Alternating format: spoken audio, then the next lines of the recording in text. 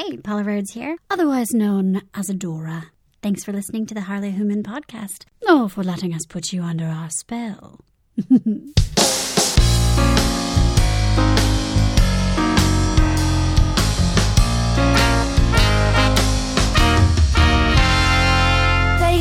To say to keep the devil away, to stand by your rights, not be tempted by the night. Funny enough, his skin soft as silk. I don't feel any urge to drown in my own guilt. He's the devil in disguise. Watch his eyes, he's waiting. I am aching for him.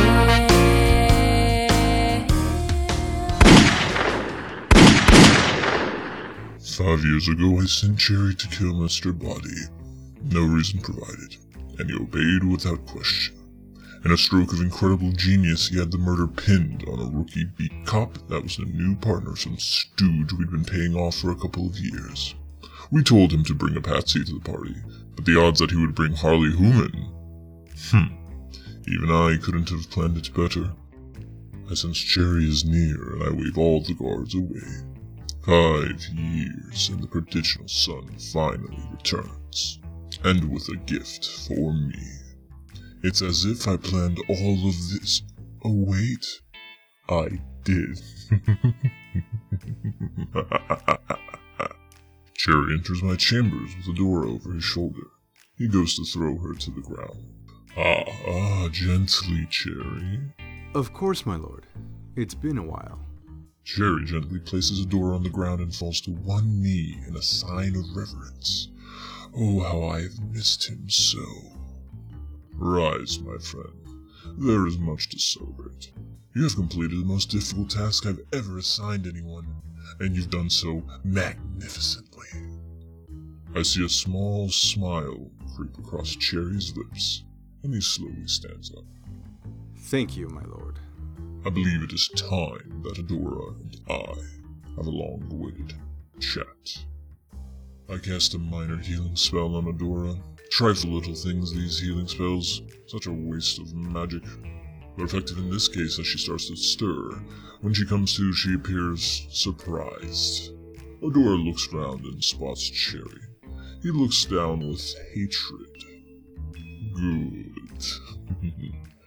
Then eventually, her attention draws on me. Welcome, my pet. Oh, Francis. If you wanted to see me, you could have just asked. Oh, and what is that stink? Yes, the smell. I wave my hands in the air and remove the scent of the sewers from my clothes. I do forget what it means to be presentable for someone who matters. Much better. Would you mind telling me why I am here? It seems as if Cherry was no longer in your favor, so he decided it was time to complete his mission and bring you back to me, where you belong. Really? Cherry a rat? And after all I've done for you. I look at Cherry and he doesn't even flinch. Stone cold. I love it. He knew that one day you would use me, and you did, just as he said you would. Turning me into stone was a huge mistake, Adora. You were a tool, Cherry, and I used you accordingly, as Francis has for years. A very predictable tool. So very sad. Now, my pet, this is not the time for such biting words. It's time for celebration. Our family is back together again. Save your condescension for someone who cares, Francis. We were making the world a better place, Cherry and I, and you were doing everything you could to undermine it. I'm wounded, my pet. No one in this world did more to make me a better person than you. Remember the stockades full of gun runners? We did a lot of good that night. You killed all 50 of them without a thought. And then we destroyed the guns that were selling on the streets. It took the gangs months to recover. Oh, I remember you seeing that as a victory back then. It was quite the, after party, if I remember correctly. Well, as much as you are a monster, I do have to admit that and quite a few other nights were exhilarating. Yes, they were. I am curious, though, my pet. Why the rats? Sure, they were fun game trying to find them and all, but they were good people you sent me to slaughter. Was keeping tabs on me that important? Yes, frankly it was. You and I are far more alike than you care to admit, my pet. Far more alike.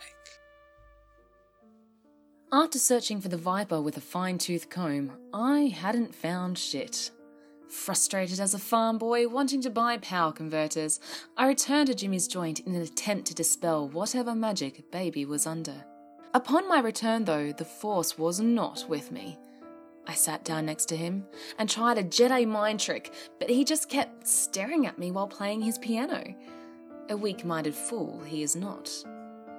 His eyes, though, they were pleading with me. But why? I stood up and hoped a new perspective would help when Ray walked into the bar. Oh, I was, Ray, great! I need help here. Baby keeps playing this song on his piano and he's never gonna give you up and never gonna let you down. Seriously, you rickroll me mid-episode? Never gonna run around and desert you? Fine, you're no fun. I was just going to knock him off his piano. He seems to be under the influence of magic. I wouldn't do that if I were you. Magic? That's my guess. A door is magic. Ray looks a little guilty and refuses to make eye contact with me. What's the deal with that? I take 3 paces back and start to lunge at Baby's shoulder first. Wait! What? What is it? Never gonna say goodbye. Oh, I hate you. Never tell a lie and hurt you. I slammed hard into Baby like a fireball from YU, but instead of Hadoukening him off his piano, I got Shoryukened backwards about 15 feet, and once again, Tadamasuken into the bar. I really, really hate that bar. Ray rushes over to me. Except for that, you might have deserved that. Anyway, I think he's under a charm spell. I saw the Viper cast something similar. 4 years. 6 months. 8 days ago. Ray looks straight at me with respect. Yeah. I mean, we tried everything back then. You just could never interrupt a person in their task.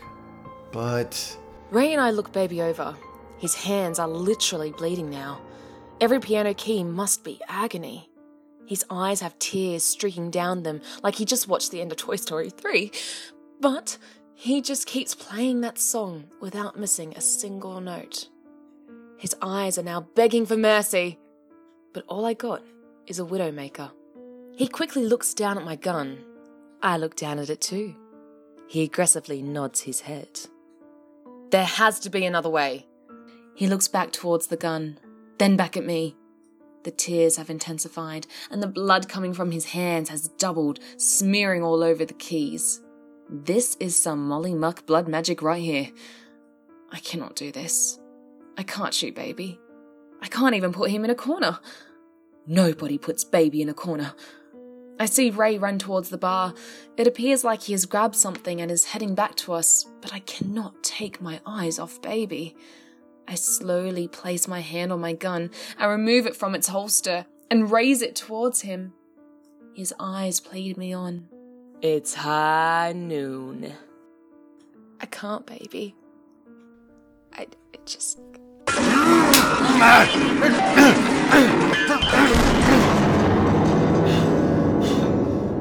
Ray proceeded to trash Baby's piano. I know how much he loved that piano, but so did Adora. Yeah, she counted on it. As I saw him pleading with his eyes for you to kill him, I knew I had to act fast, so I ran behind the bar and I found a large pipe dislodged by one of your many other crashes into it.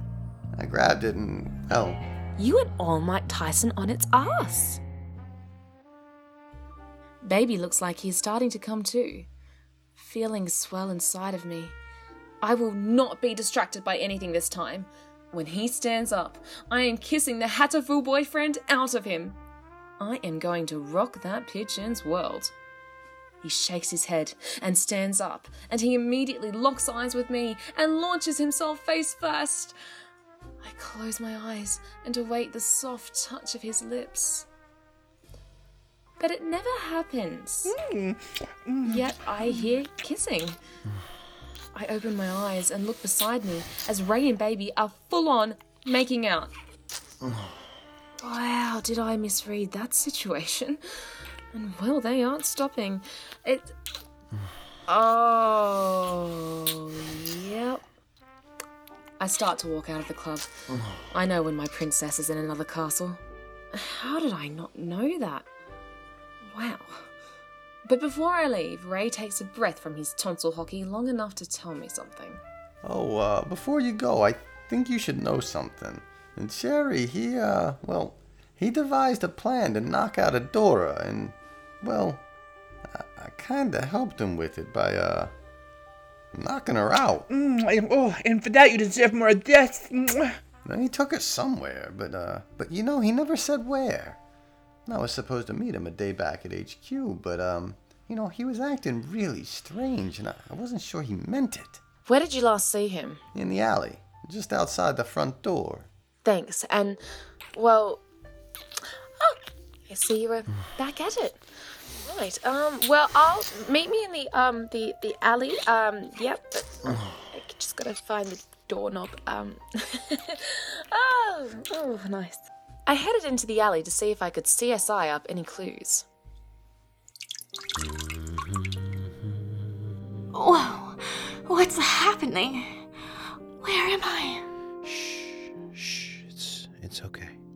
It's Jimmy. Everything's gonna be okay. You're at my place. Your place? I did move in, silly. It would technically then be our place. What? Also, I am really sorry I've been reading so much late at night.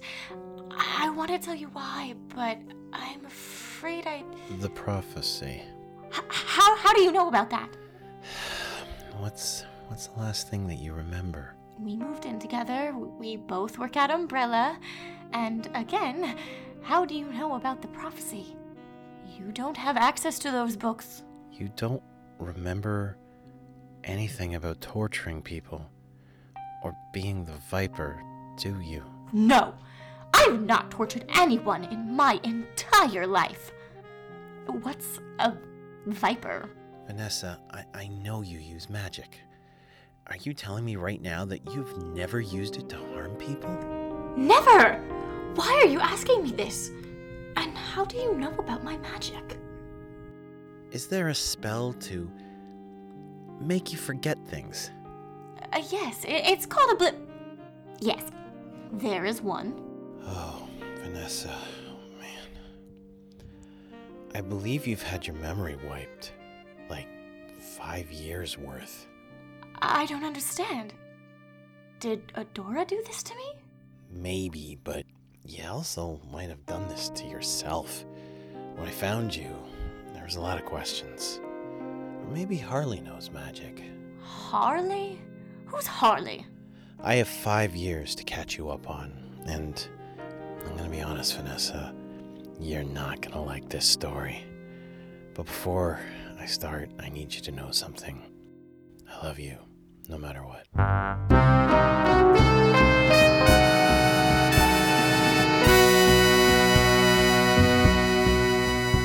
Harley Human is a production of a few really dope actors, plus the writer and producer of this episode, Blair Beveridge. The voice of Harley is Tyrlin Puxty. The voice of Adora was Paula Rhodes. The voice of the Vanessa was Diane Hutton. The voice of Ray was Jeff Mueller. The voice of Cherry was Gil Ramirez. The voice of Francis and the mystery voice all season was Classy Dawn. The voice of Baby was Joey Couture, and the voice of Jimmy was Blair Beveridge. Original music by Tyrlin Puxty and a variety of background music by various artists including Kevin MacLeod, and all piano music was compliments of Mew from thedarkpiano.com. For all information on Harley Human, please visit harleyhuman.com.